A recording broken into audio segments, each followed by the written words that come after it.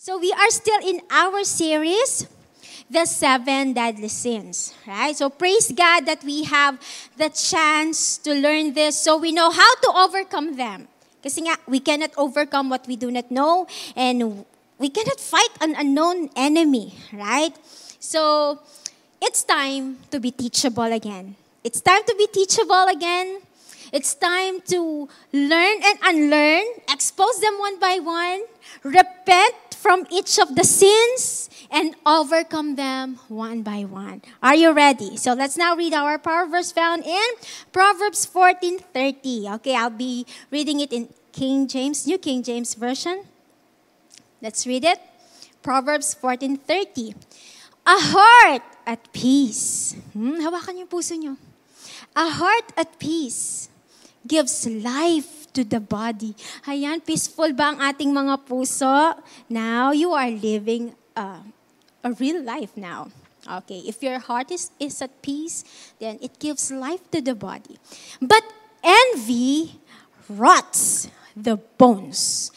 Envy rots the bones. So we are now gearing up for our sixth deadly sin. And let's talk about envy. And let's give it a title. Are you ready? Envy. Cancer to the bones. I don't want to talk about cancer. Oh, no, let's talk about it now. Okay, wala tayong choice. Envy, cancer to the bones. So, unang tanong, ayan na. Ready na ba ang ating mga pens, notebooks? Okay, unang tanong. What is envy? Ayan. Ano nga ba ang envy? In Filipino, it means inggit. Ayan, so we are familiar. Inggit. So envy is a negative emotion, and different groups of people from different groups of time tried to define it. And are you ready? Let's check them out. Siyempre, mauuna na dyan ang ating tita na si Merriam-Webster. Okay. Are you ready? Envy is a painful or resentful awareness of an advantage of another. Oh, resentful awareness of the advantage of another. Pero hindi lang yan. Joined by a desire to possess the same advantage. Everybody say, woo, scary. Scary, di ba? Ang maging envious. Ngayon, punta naman tayo sa kapanahunan ni Socrates. Elaborating on its effects, said, envy is the daughter of pride, the author of murder and revenge, the begetter of secret sedition, the perpetual tormentor of virtue, Envy is the filthy slime of the soul. Oh, stop it. Tama na. Venom, a poison, quicksilver, which consumeth the flesh and drieth up the bones. Okay. Punta naman tayo sa medieval times. Okay.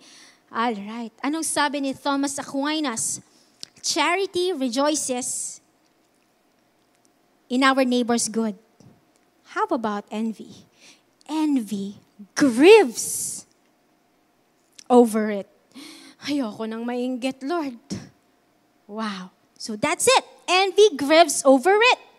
Punta naman tayo sa 20th to 21st century. Ayan, si Harold Caffin, he said, envy is the art. Is the art of what?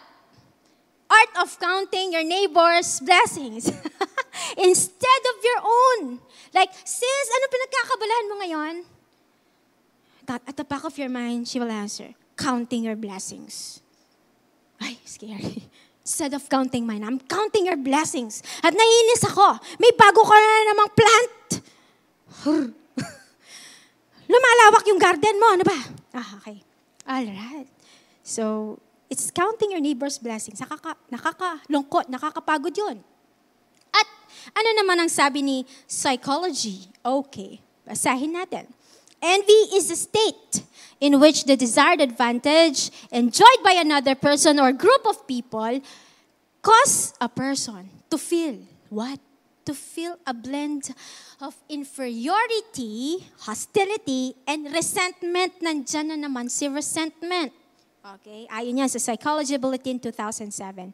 Okay, kaya pa ba nating lunukin ang iba't ibang kahulugan ng envy? Ayan. So, hindi pa tayo tapos. Babalikan pa natin ang ating power verse, Proverbs 14:30. Verse 9, a heart at peace gives life to the body. Second line, but envy rots the bones. So, obviously, these two lines contrast each other. Okay? So, sabi sa unang line, if you maintain a peace, okay, peace, or a healthy heart, you will have a healthy life.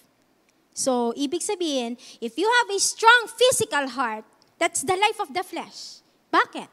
Kasi it pumps sufficient supply of blood and oxygen and nutrients and distributing it around your body. Diba?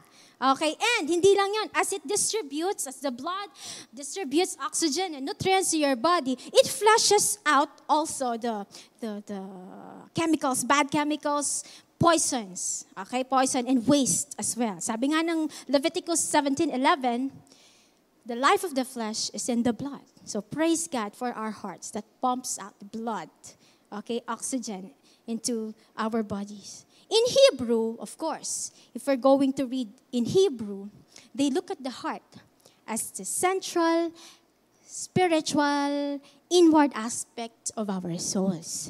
So, a strong spiritual heart, on the other hand, is being spiritually and physically healthy as well. That means walang ibang lumalabas sa puso mo kundi pag-ibig sa Diyos at pag-ibig sa kapwa. Makakapasok pa nga ba ang inggit kung tunay ang ating pag-ibig sa ating kapwa? Okay? At dahil dito, nagpapababa o nagpapagaling ito ng kung ano-anong envy-related stress na nagre-release ng kung ano-anong chemicals, bad chemicals that harms the body. So that's the first line. Let's go to the second line. Envy rots the bones. Hindi niya sinabing envy rots the skin. What do we mean by that? In other words, envy does not simply destroy at the level of the skin. Hindi lang siya hanggang doon. Hindi nasasatisfy si envy sa hanggang skin lang. It destroys a person at its deepest level, and that is the bones. Woo! Sagad to the bones. Parang cancer sa buto na unti-unting kumakalat sa buong katawan. And this includes disorder of the mind and even the body. It makes the heart sick. It makes our decision-making skills go down. Okay? Hindi tayo makapag-isip ng tama kapag tayo naiinggit. So, envy and related emotions stress your body. Paano niya hini-stress yung body? It's tensing your muscles. Okay? And calling for bad chemicals from your brain. Lalo na kapag andyan na yung taong kinaiingitan mo, ayan na. Haba ng hair, ayan na siya, papasok na siya sa work. Okay. Ayan na, tumataas lahat. Yung heart rate mo, it accelerates. Your blood pressure climbs, your breathing increases. Andyan na siya. And stress hormones secreted. You become totally focused on the threat. At nasan yung threat? It's only through your imagination. Yan minsan ng envy, ganyan kanya tinitira. It's all in the imagination. And you're focusing on that threat that's in your imagination. So in this way, you are compromising your health. Okay? And this constant resentment that we are feeling, di ba, resentment nga, it means envy means painful or resentful awareness of the blessings of others. So this constant resentment is stressing your mind and body at heart. And worse, it makes your spirit sick as well. It hardens your spirit. Okay. So, ito po ang mga medical, psychological, and medieval meaning ng envy, and we try to identify or define, studied envy through the eyes of Proverbs 14:30. Ngayon, okay, I hope you're taking note. Ayan, silipin naman natin ngayon ang iba't ibang anyo ng inggit. Alright. Ayan, iba't ibang anyo ng inggit. Different phases of envy in our daily lives.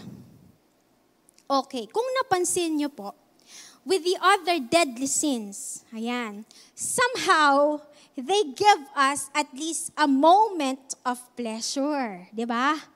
Napansin nyo ba yon with the other deadly sins? They give us some moment of pleasure. Like gluttony, sarap kumain. Okay? Sloth. Ay, ang sarap higa-higa. Pero ang envy, walang pleasure dito. Pressure, meron. Walang pleasure dito. Not even for a moment. Diba? Masakit sa puso at nakaka-stress at walang peace ang mga taong mainggitin. Na hindi natin napapansin, the sin of envy is already dictating, driving, and guiding the way we decide, the way we live our lives. Yes? So, ano ba ang itsura ng inggit in our daily lives? Una, envy that results in confusion and all kinds of evil. James 3:16, basahin natin. Come on, open your Bibles to James 3:16. Okay, dapat at the end of this another MGCQ, ECQ ay nakadalawang beses na tayo ng cycle ng ating Bible reading. Okay, come on. Let's read now. For where envy and self-seeking exist, confusion and every evil thing are there. Pause for a while. Okay. For where envy and self-seeking exist, confusion and every evil thing are there.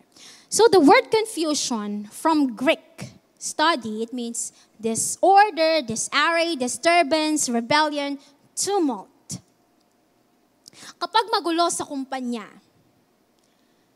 ay may inggitan dyan. Diba? Lalo na kapag ang galing-galing at ang bibo-bibo mo.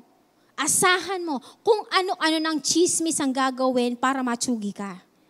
Hindi ba nila gusto na may magaling sa kumpanya para naman nababawasan ng trabaho at maging ekselente ang outcome, produkto ng trabaho? Next, kapag may gulo sa pamilya, marahil ay may inggitan din dyan.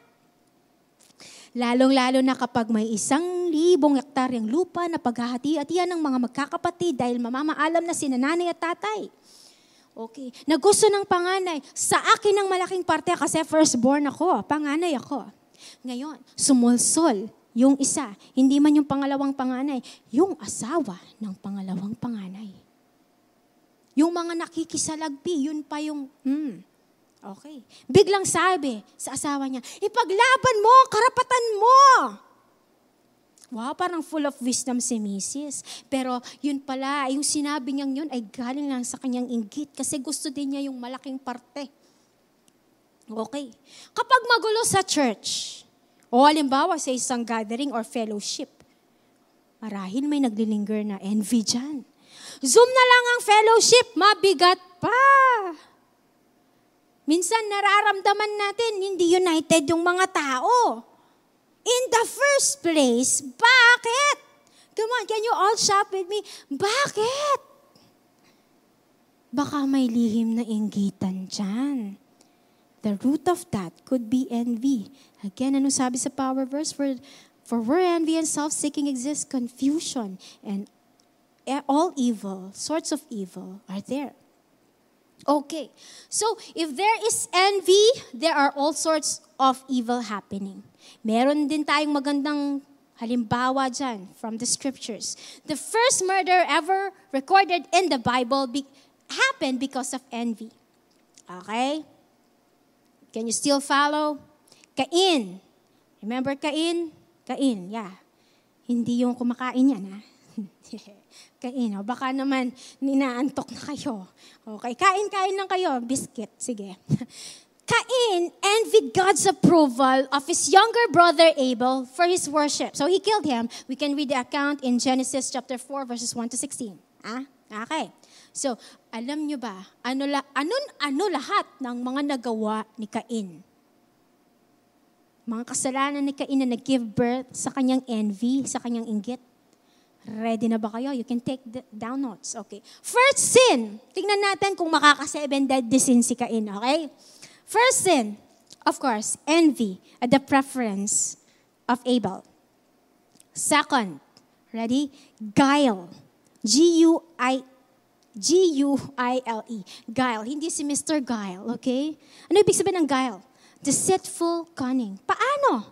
When he said to his brother, let's go into the field. Mag-soccer tayo. Ay, wala ang soccer, okay? Let's go into the field. Ayan, diniceive niya si Abel. Okay?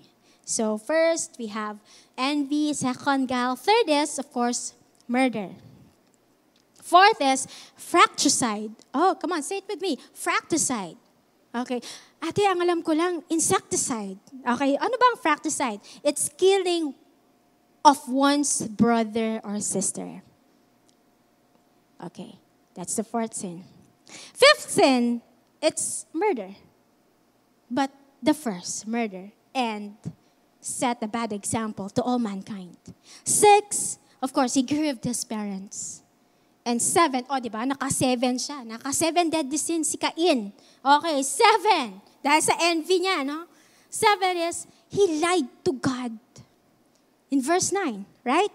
Where's your brother Abel? Where's your brother Abel? I don't know. Yun ang sagot ni Cain. Wow. Ako siguro tatanungin ni Lord, Lord, sorry na ako may gawa. Patawarin mo na ako. Okay. But this, I don't know. Am I my brother's keeper? So, hanggang saan kayang dalhin ng envy na yan? Nakakatakot ang inggit, di ba? It gives birth to many other sins. So ngayon pa lang, by the grace of God, let's identify any patterns of envy in our hearts and let's ask God to help us cut it right now. Amen. Hallelujah. Shayaraba, kayaraba. So sa kabilang banda, ganito din ang itsura ng envy sa araw-araw nating pamumuhay. Envy as sadness. Ayan. Sadness. Envy is sadness at the blessings of another. Simplified definition. Halimbawa, ganito siya. I am sad because you are happy. I am happy because you are sad. I am sad because you have the status that I don't have. And I am happy because you don't have the status that I am enjoying right now. Ooh. Nakakatakot, no?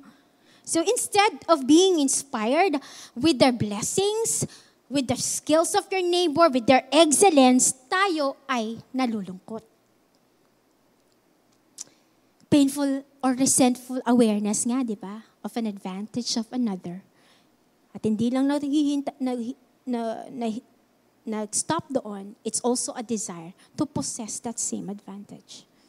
Kaya, envy at its heart is this sadness. And this sadness is what rots the bones and spreads like cancer. Like, I don't see my own blessing. I am blind by my own blessings. Yan ang senaryo ng taong mainggitin. I am constantly looking at the blessings of others, counting their blessings, comparing myself to others. And I am more sad when they are better. I am more sad when they have more. Para namang nawalan ka when they had more. Hindi naman. Oh, sad life. Wow! Are we learning? So, ito ang itsura ng envy in our daily lives. Okay, praise God. We got a glimpse, nasilip natin ang mga daily examples sa iba't ibang anyo ng envy. Ngayon naman, punta tayo sa signs of being envious. Ayan. One important question, magandang tanong to that we can ask every quarter for evaluation. When do I get envious? Kailan ba ako naiinggit? Lord, here am I, God. Lord, ako yon. Sige, mag-confess na tayo. Mamaya mag-pray tayo, okay? When do I get envious? Kailan ba ako naiinggit? Madali naman malaman mga inggitera. Okay. Una, ready na ba kayo? Envious people find it hard to appreciate things. Hindi mo nga nakikita yung worth mo eh. Hindi mo nga na-appreciate yung sarili mo. Hindi mo nga napapagpasalamatan ng Panginoon sa mga blessings na binibigay niya sa iyo kasi para sa iyo kulang. Lord, kulang pa. Kasi you keep on counting other people's blessings. Kung ganito ay talagang mahihirapan tayong mag-appreciate sa iba. Halimbawa, okay. Kaganda-ganda ng damit ni okay, Gucci galing ukay, no? May shining shimmering dito, Gucci, ganon. Okay? Alright. At ilang beses na kayo nakita sa hallway, hindi mo man napansin. O marahil, hindi mo kiber, ayaw mo ng ganong style. Pero, naman, hindi mo man lang sabihin, uy, ang ganda naman ng Gucci mo. Yung shining shimmering here, okay? Hindi marunong mag-appreciate. Hindi man masabi, sis, ang ganda naman. Ano pa? Pakainin mo ng masarap. Wala mang masabing, sarap. Ang sarap. Sino nagluto? Sino nagluto? Okay? Wala. Parang wala man. Baka sanay kumain ng masarap. Okay? Baka sanay kumain ng fortune. Ayan.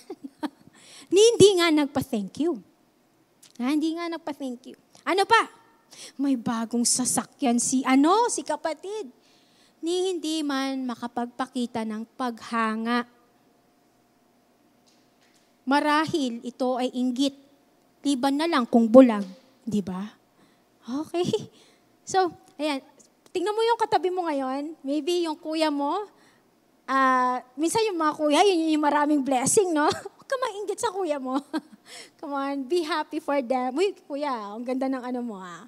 Okay, appreciate. Okay. I encountered a short video clip that goes like this. Ayan na. Nakikita nyo na? Hindi. We cannot play it, no, for copyright. So, ikukwento ko na lang. Okay. So, yung mga characters dito ay mga tao at mga sasakyan. So, papangalanan ko na lang yung mga sasakyan, para magkaintindihan tayo. Okay. So, there was this certain man. Okay. A certain man driving a car. So, itago na lang natin yung car sa pangalang Porsche. Okay. Mayroon siyang Porsche. Habang nagdadrive siya, may nakita siyang helicopter. Okay? At sabi niya, "Hi, I wish I had a helicopter." Nagdadrive siya. I wish I had a helicopter. Ay, malungkot pa talaga siya sa Porsche na meron siya. Next! Meron yan na, anong next dito? Okay, Fortuner. Ayan. Yung isa naka-Fortuner. Nakita niyang Porsche. Oh, that's my dream car. Ano ba? That's my dream car. Hindi nagtatapos dyan. Merong bagong ultrasonic Vios. May ultrasonic Vios ba? Basta, ultrasonic Vios. Mabilis yun. Okay. At sabi niya, if only I could buy Fortuner. Oh my God, apple banana. Hindi na satisfy ang mga tao. Next. Merong sa tabi ni Ultra Vios, may kotseng kuba. Oh, I wish I could buy that car. Kailan kaya? Wait lang. Kailan ba yung sahod ko? Wait lang. Uunahin ko ba yung diaper ng anak ko? Ito. Okay. Sa tabi ng kotseng kuba, may BMX bike. Okay, bike. At sabi niya, if only I could afford a car. No, an ending cycle of envy and unsatisfied life. At hindi pa nagtatapos doon. So, etong nakabike, may naglalakad. Walking down the street. At sabi niya, I wish I had the bike. Oh, come on. I wish I had a bike. So I can go biking up until Baguio. Next. Di pa nagtatapos doon. Merong isang naka-wheelchair for the rest of his life. Ano nakita niya? Sinong nakita niya? Yung naglalakad. Alam niyo ano sabi nung naka-wheelchair? Look at him. He can walk and go wherever he wanted. Oh, how ungrateful and satisfied we can be. Our lives can be with the things that we have. Can we just pause for a while and try to thank the Lord for what you have right now. And even for the things that you don't have. Yun yung pinaka-importante. Thankful for the things that we don't have. So it will kill all these desires na unending desires that's just saddening our lives. Ay, kung ganito po ang cycle ng puso natin, hindi tayo mauubusan ng kaiinggitan at pagkukumpara. Amen. Kailan ba ako naiinggit? Next, envious people find it hard to celebrate other people's successes. Uy, kapatid! Nagbo-boom yung business ni ano?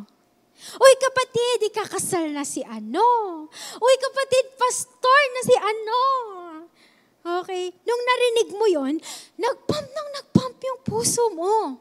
Umakyat yung inggit sa puso mo. Parang mas okay sa'yo yung news na, uy, kapatid, na COVID yung business ni ano? Uy, kapatid, nag-break si na ano? Uy, kapatid, na-t-shirt si pastor. Parang mas gusto mong marinig yun. Pagka nagtatagumpay ba ang aking pamilya, ang aking kaibigan, kuya, ate, churchmate, kaibigan, katrabaho, ang pastor ko, kapag ba sila'y nagtatagumpay, natutuwa ba ako para sa kanila? O naiinis o nalulungkot? Kung naiinis at nalulungkot ako, ibig sabihin nainggit ako nung oras na yon. Search our hearts, Lord. Lalong-lalo na, social media na lang tayo halos nakikita-kita, nakakabalita sa ating mga long-lost friends and families abroad at sa iba't ibang lalawigan. Kapag nag-post ba siya ng victories niya, uy, soft opening ng business, online business ni brother. Oh, gender reveal na ni ano. Uy, pregnant na si ano. Uy, insured na si ano. Uy, vaccinated na si ano. Okay, do we feel encouraged or do we feel threatened? Yes, ito mismo ang sumira sa puso ni King Saul. Kwento na naman tayo. Imagine, he was anointed by God to be king. Actually, physically, matangkad siya, gwapo siya. Matangkad siya sa kung sino man na mga Israeli na lalaki. Matipuno, gwapo, anointed hari. Pero he was threatened by this shepherd boy. Ayan, so magsisimula na ang ating kwento. Ayan. Saan man padala ni Saul si David, siya ay nagtatagumpay. At dito na tayo papasok sa verse 6. But something happened when the victorious Israeli army was returning home after David has killed Goliath. Women, kasalanan talaga ng mga women na to eh. Women came out, all the towns along the way to celebrate for King Saul. And were singing and dancing for joy with tambourines and cymbals. So, paano yung singing? Paano yung dancing? Okay, nauso din niya sa, sa Facebook. Paano yung singing? Paano yung dancing? However, this was their song. Ready? Saul has slain his thousands and David his 10,000s. Diba? Parang pasyon. That was their song. Saul has slain his thousands and David his 10,000s. Of course, David was very angry. What's this? He said to himself, they credit David for killing 10,000 and me only 1,000. Next, they'll be making him king. So, from that time on, King Saul kept a jealous watch on David. The very next day, tingnan nyo yung envy, meron siya kaagad-agad na output, product, okay? Kinalalabasan. In fact, so the next day, a tormenting spirit from God overwhelmed Saul, and he began to rave like a madman. So, this all happened when Saul failed to celebrate for David because of envy. See what envy did to Saul? Envy destroyed his healthy mind and healthy heart. Envy destroyed the anointing, the calling of Saul. Oh, Rabakaya, Rabashe. Okay, envy made him think na aagawin ni David yung kingdom niya. Well, he should be happier. Dahil may protege na siya, meron siyang minimentoran that Saul would not have to do all the battles by himself. Meron siyang matinding soldier. And as leaders, church leaders, boss, sa mga companies, mag-ingat tayo sa ganito. Ayaw ba natin na mag-mentor dahil baka agawin nila ang pwesto mo? Ako lang ang principal dito sa Dau Elementary School. Okay? Ako lang CEO ng kumpanyang ito. Ako lang pastor dito. Ako lang squad leader dito. Are we being threatened when there is an arising leader? Nawawala po ba yung peace natin when we have aspiring co-leaders, co-workers who are very excellent and anointed? Let us check our hearts. If we will let envy take over, the next day we might find ourselves madmen. We might find ourselves, we cannot think appropriately. We might find our anointing dissolved. Our decision-making distorted. Let's cut it bago pa lumaganap ang envy na ito. By the grace of God, the Lord will help us. Lord, thank you. Lord, you're making us teachable this morning. Next, envious people always compares and competes. Ayan. Ecclesiastes 4:4. Amen. Hallelujah. You can drink your water from time to time. Ayan, mainit ngayon. Okay? Ecclesiastes 4:4. Then, I observe that most people are motivated to success because they envy their neighbors. They are motivated to succeed. They are motivated to success because they have this envy. But this too is meaningless, like chasing the wind. Okay. So, totoo po na may mas angat talaga sa buhay, may mas successful, may mas maraming pera, but here is the truth. Your neighbor's success does not make you less successful. But the moment you compare your success to others, that's the time when you get less successful. Kasi nagmukha kang less successful when you started to compare. Okay. Like, you have 100 pesos. Itong 100 pesos na to, kaya ka nang pabusugin sa buong magdamag. Okay, so 100 pesos. Nakita mo yung katabi mo, may 200 pesos. Nag-compare ka yan, ay, ang konti naman ng pera ko, 100. Pero, yung 100 na yon, it can make you happy na for the rest of the day. Ganon Kumonte when you start comparing. Amen. Nagmukha kang less successful kasi you started to compare. Kasi may point of comparison ka na. When you should just be comparing on your own progress on a daily basis.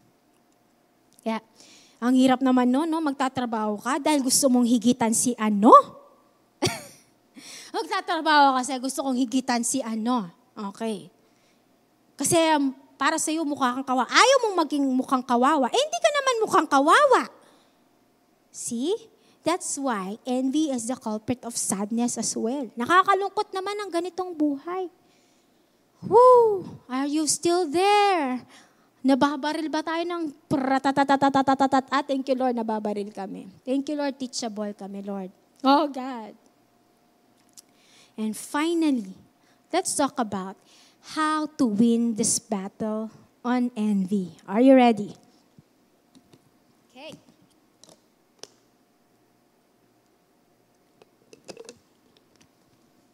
Yes. Are you still there po? Thank you, Lord. So, what are the remedies to envy? Ayan. Let's go. First, ayan na, remedies to envy na tayo. Praise God. First, appreciate. Appreciate. If you find it hard to appreciate, start with God. Okay? Start thanking God for small and big things alike. Then you will see, little by little, you are creating an outflow of gratitude, of appreciation. So, pag punong-puno tayo ng pasasalamat, hindi nakakasya yung inggit, di ba? Hindi nakakasya ang inggit kung punong-puno tayo ng pasasalamat. Next, letter B, celebrate. Celebrate the success of your siblings, of your family members, of your friends, workmates, churchmates. Praise their accomplishments. Okay, just chat them. Di tayo pwede magkita ngayon. Chat them. Grieve over their failures. Mourn with them for the problems they are encountering. And pray for their blessings. Yes? If King Saul would have done this, yes, my thousands, and David has 10,000s. But that did not take away from his thousands, right? May kinuha ba si David? Wala. So just because someone else has something, that does not mean you have to have less. Right? Okay, ganun din sa ating kapatid. Yung gift, yung talent, yung status ng iba doesn't take away from your gifts, skills, talents, degree. So celebrate people. Celebrate them. Ayan. Sa mga parents, tips ito. Sa mga parents po natin na may mga chikiting sa bahay, alam nyo ba, maganda po na start them young in teaching appreciation and celebrating other people's victory. Ayan. Kasi when kids are well-loved in their growing years, so listen to this, when kids are well-loved in their growing years, more likely that they will have no patterns of envy and insecurity as they grow. Ayan. Kapag pinuno po natin ang ating mga anak ng pagmamahal, lalabas sila sa mga kaklase nila, saan man, ma-expose man sila sa social media, pagmamahal din po ang ibibigay nila sa iba. Oh, we are so responsible for the next generation. Ano ba?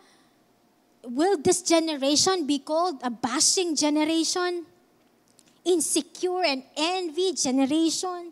Come on, dear parents in the Lord. Fight for the coming generation. Take care of our kids. Love them. Nourish them. Hallelujah. Thank you, Lord. Next. Hallelujah.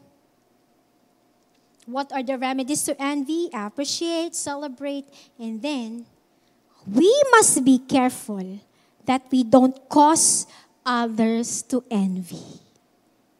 Ayan na. I know what you're saying. I know what you're thinking. It's not your fault. It's not my fault. It's not our fault if people envy. But sometimes it can be. It's not our fault, but most of the time, it can be. Many people struggle with this and we can make it worse by our boasting. Okay? Isa sa pinaka-trigger ng envy ay yung nakikita ng mata. Lalo na ang nakikita ng mata na wala sa kanya. Right? So be careful not to boast. Kasi sin din ito. Right? So if your friend got rejected to the college that accepted you, if you passed the board exam and your friend did not, then please don't rejoice in front of them. Watch what you say and hold on to humility. Can we do that? Can we build that culture? Pero, ito naman, on the other side of the coin, tayo namang mainggitin at nahirapan tayong mag-overcome dito. Kung hindi tayo makaka-overcome, well, mabuti na lang pumikit na lang tayo panghabang buhay. Joke lang. No. Kasi, every time you open your eyes and see your brother's success, ay nagagalit tayo. Church, hindi tayo mauubusan ng kaiinggitan kung hindi natin ito lalabanan. Yes. mag-adjust din po tayo. Huwag yung bitter ka na lang palagi sa post ni Beshi sa Instagram o sa lumalaking garden ni neighbor o sa bagong plant ni ano. Kasi kahit saang planeta po tayo pumunta, may mas magandang garden, may mas maganda sa'yo, may mas matangkad, may mas magaling, may mas anointed, may mas magandang bahay, may mas maraming pera, may mas successful. Okay? Hallelujah. But again, we must be careful that we don't cause others to envy. Now, let me share to you another point. Mindful sharing. I'm talking about social media here. Mindful sharing. Why you need to be careful about what you post online. Ready? Long ago, social media ay talagang healthy. Diba? Source of communication yan, source of collaboration. It was our continual window to our families abroad o sa iba't ibang lalawigan. Hanggang ngayon naman, very useful. Yumaman na nga yung iba dahil sa social media. Diba? But, why do we need to be careful about what we post online? Because we could not deny the fact that social media evolved to be the source of what? Status comparison, self-obsession, envy, and competition. Can we see that now in our generation? Dati nung una akong 2007 ata ako nagkaroon ng Facebook, my friend made me one. Alam nyo paano ko ginagamit yung Facebook noon? Uy, Tar, nasan ka na? Late ka na. Doon ko makikita yung schedule ko. Okay, para siyang messenger. Ganun lang ang Facebook noon. At ngayon? Ba't ngayon Ayan na, pataasan na ng patangusan ng ilong, patangkaran, paseksiyan. Dapat sexy ka pag nagpo-post ka. Paano na may mga chubby?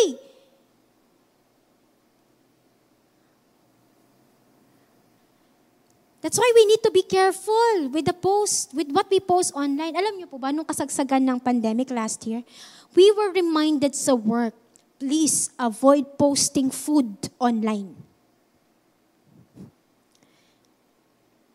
Okay, avoid posting feasting or food muna para hindi na lang tayo nagkikreate ng inggit or envy or self-pity sa mga nawalan ngayon. Please, let's be considerate.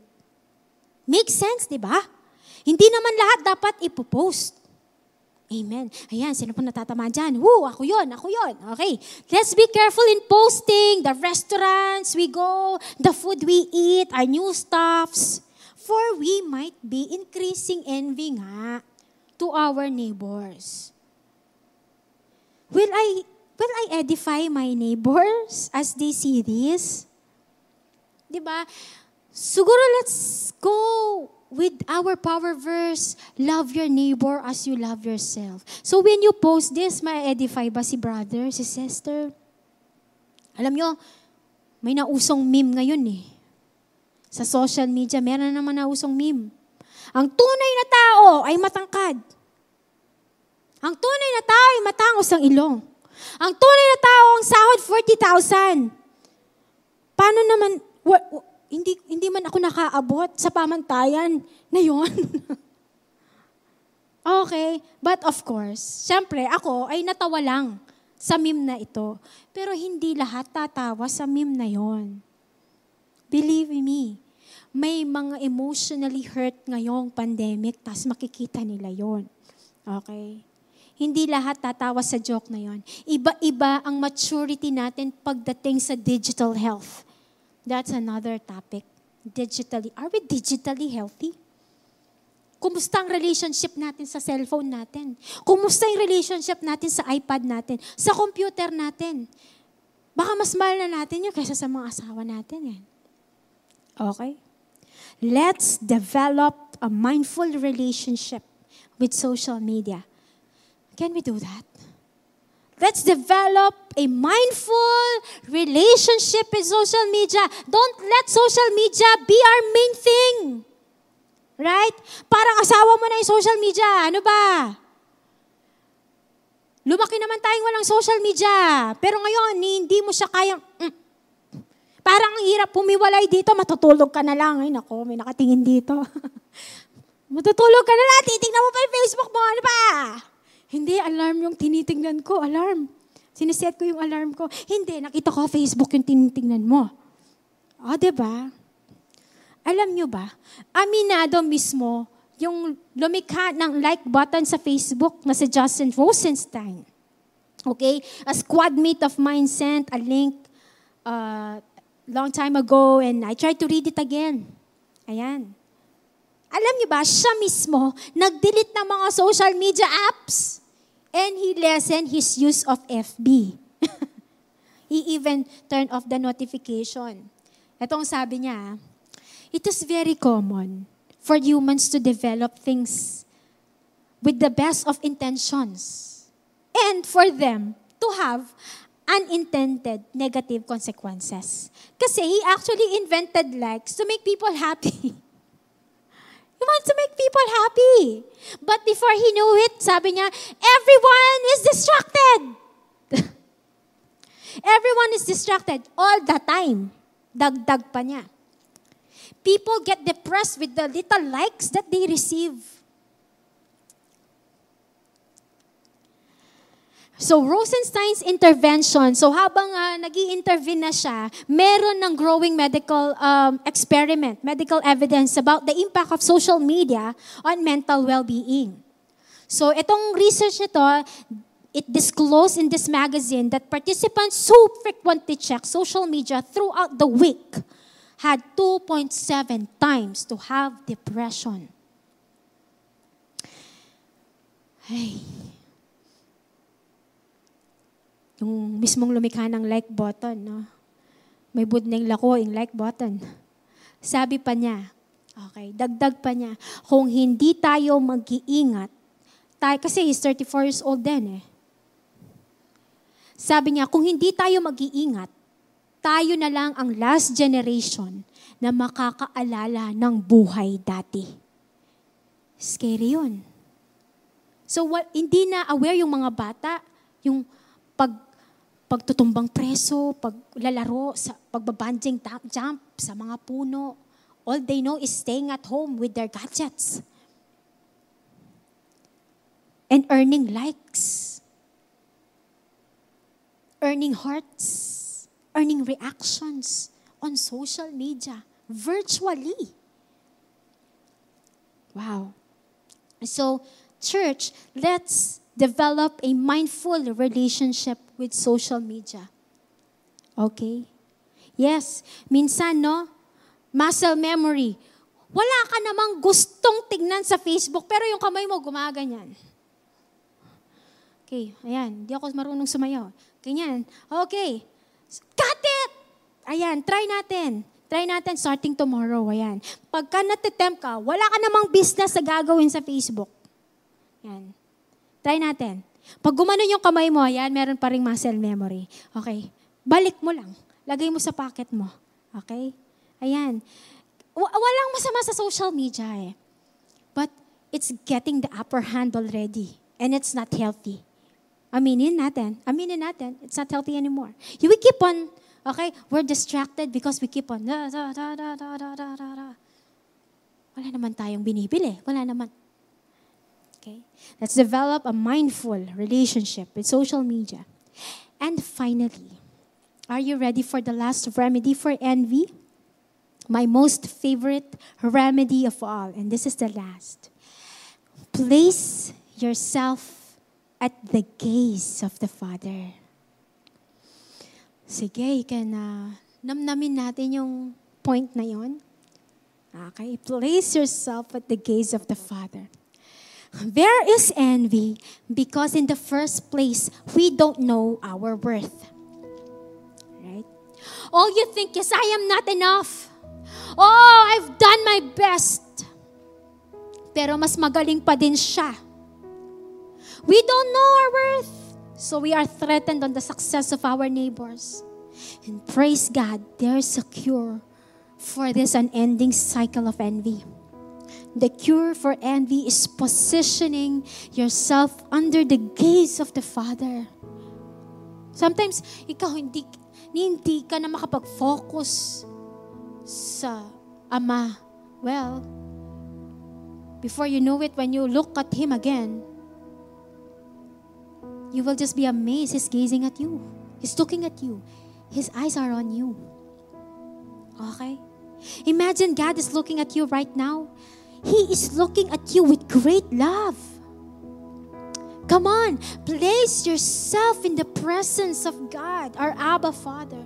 Paano ka ba mai-insecure at mahinggit sa iba kung ganito ka kamahal ng Panginoon?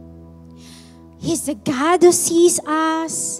He's the God who satisfies us. He's the God who calls us by name. The God who saves you and I, sent Jesus for us to die on the cross. This is what you are worth. You're worth it, anak.